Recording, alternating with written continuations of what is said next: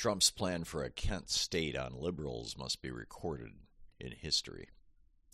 Although it's generally only mentioned in passing in the mainstream media, there are two particularly chilling passages in Jack Smith's indictment of Trump. Both, to my mind, invoke Kent state, but on a much larger scale. With that crime, you'll recall, on May 1st, 1970, Ronald Reagan called students protesting the Vietnam War across America brats, freaks, and cowardly fascists, adding, as the New York Times noted at the time, "If it takes a bloodbath, let's get it over with. No more appeasement." 4 days later, on May 5th, 1970, Reagan got his bloodbath at Kent State University when 28 National Guard soldiers opened fire with live ammunition on an estimated 3,000 student protesters. Over a mere 13 seconds, nearly 70 shots were fired. Jeffrey Miller, Allison Krauss, William Schroeder, and Sandra Scheuer were killed, and 9 others were wounded. One of the dead, William Schroeder, was shot in the back, as were several of those injured by gunfire. The murders at Kent State shocked the nation and, I remember well, caused many of us in the anti-war movement to reconsider some of our tactics.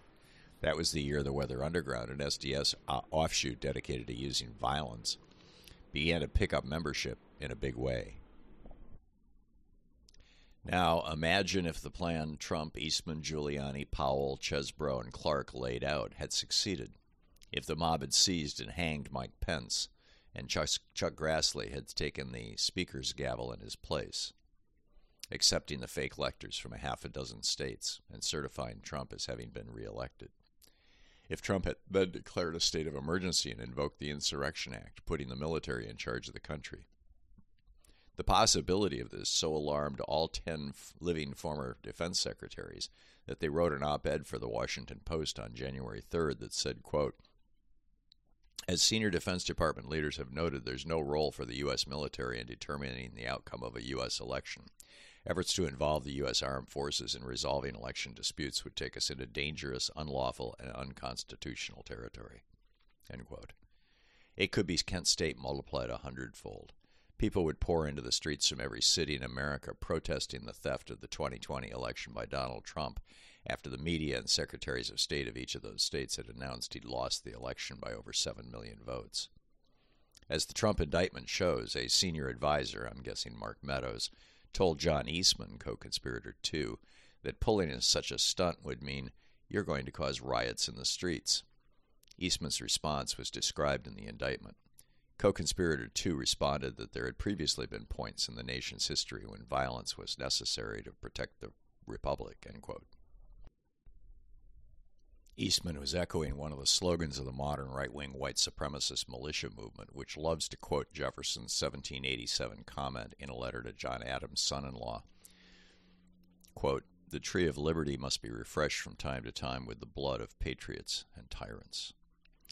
In a similar conversation, this time arguing that Trump could call out the military to use live ammunition and the power of arrest to quell unrest, the indictment notes, quote, "The deputy White House counsel reiterated to co-conspirator 4 that there had not been outcome determinative fraud in the election and that if the defendant remained in office nonetheless, there would be riots in every major city in the United States." Co-conspirator 4, Jeffrey Clark, responded, "Well, deputy White House counsel, that's why there's an Insurrection Act," end quote. The Insurrection Act was passed in 1792 during the administration of George Washington, updated in 1807 and 1871, and is extraordinarily broad, so much so that for years good government groups like the Brennan Center for Justice have been calling for it to be updated. It's the only exception to the Posse Comitatus Act, which forbids the U.S. military from engaging in domestic law enforcement activity. Under the Insurrection Act, the president could order the entire U.S. military into the streets with live ammunition and the power to both make arrests and kill protesters who resist. Section 253 of the Act, for example, permits the president to send troops to put down, quote, "any insurrection, domestic violence, unlawful combination, or conspiracy," end quote, that, quote, "opposes or obstructs the execution of the laws of the United States or impedes the course of justice under those laws," end quote. Notice the word conspiracy there. As the Brennan Center says, quote, "This provision is so bafflingly broad that it cannot possibly mean what it says, or else it authorizes the president to use the military against any two people conspiring to break federal law," end quote. And you can bet that Donald Trump would do just that. America would be under martial law, under the control of the U.S. military, complete with curfews and a total ban on public demonstrations, enforced by soldiers wielding fully automatic weapons and live ammunition, all within a day or two. Trump could have done it, too, if the military had been willing to go along with him. The Supreme Court decided early on that this question is for the president alone to decide. In 1827, the Supreme Court ruled that, quote, the authority to decide whether an emergency requiring the militia to be called out has arisen belongs exclusively to the president, and his decision is conclusive upon all other persons, end quote. It would have been the end of America as we know it, and Trump, Giuliani, and Eastman all knew it and wanted it. Trump had already drafted an executive order bringing something close to this into being, as I noted here 2 weeks ago when speculating about why Tommy Tuberville was keeping the upper ranks of the military vacant in case Trump wins in 2024.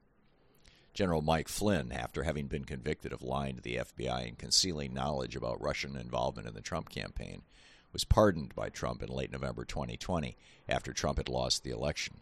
Flynn immediately took the position that Trump should declare martial law, retweeting a call, quote, to immediately declare a limited form of martial law and temporarily suspend the Constitution.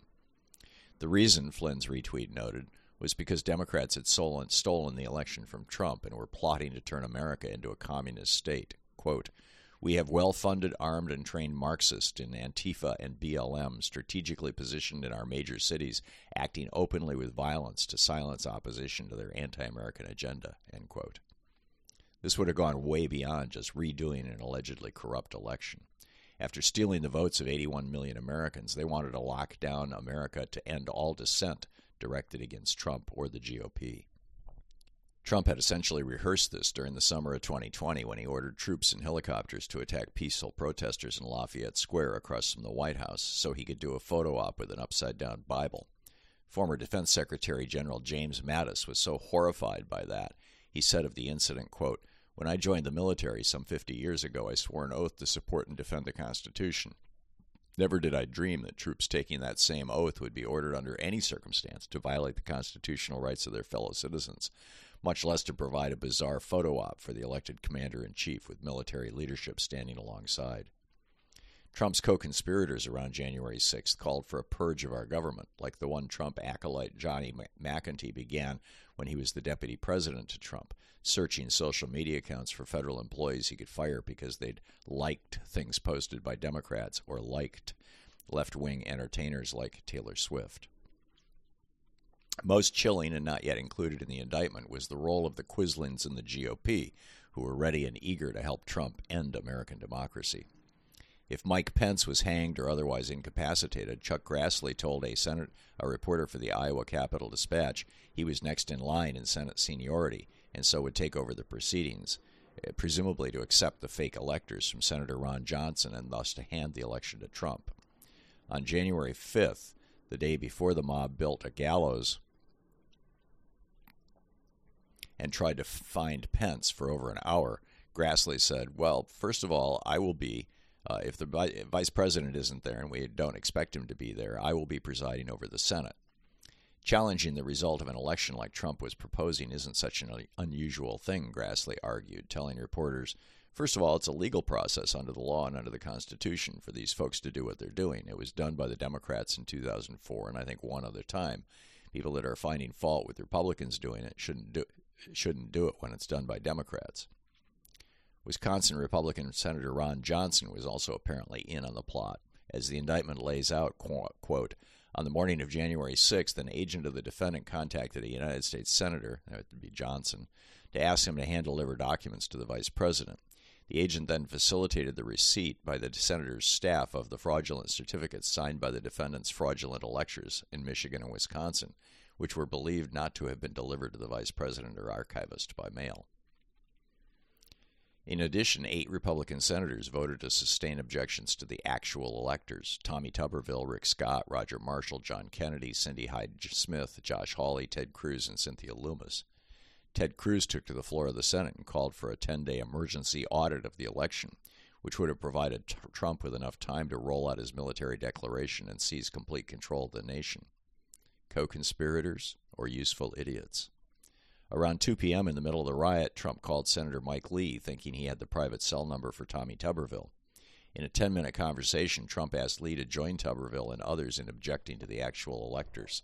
The call was cut short when the senators were evacuated because the mob had just broken into the Senate chambers. Then Rudy Giuliani called Lee a few minutes later, this time leaving a voicemail for Tuberville on Lee's phone, saying, quote, "Senator Tuberville, or should I say Coach Tuberville? This is Rudy Giuliani, the president's lawyer. I'm calling you because I want to discuss with you how they're trying to rush this hearing and how we need you, our Republican friends, to try to just slow it down so we can get these legislatures to get more information to you." Tuberville, of course, had been in Trump's private quarters at a war room meeting at the D.C. Trump Hotel late into the evening of January 5th.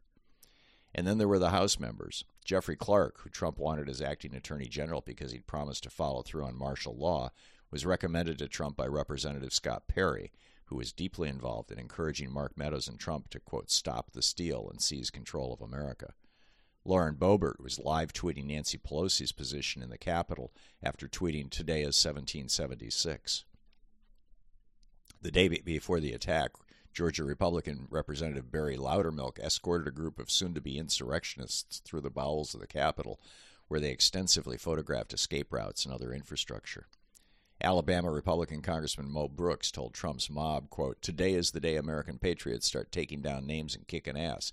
Are you willing to do what it takes to fight for America? Louder, will you fight for America?" During the riot, Representative Paul Gosar tweeted, "Biden should concede. I want his concession on my desk tomorrow morning. Don't make me come over there." After the January 6th coup attempt, Perry, along with Andy Biggs, Paul Gosar, Rudy Giuliani, Mark Meadows, Mo Brooks, Matt Gaetz, Louis Gohmert, John Eastman, and Marjorie Taylor Greene, sought a pardon from Trump for their criminal role in the effort to overthrow the U.S. government. The bottom line here is that Trump and his co-conspirators, a group that clearly extends far beyond the six named in Jack Smith's indictment, were not only willing but planning to recreate Reagan's and Nixon's Kent State slaughter should anybody protest their takeover of the nation.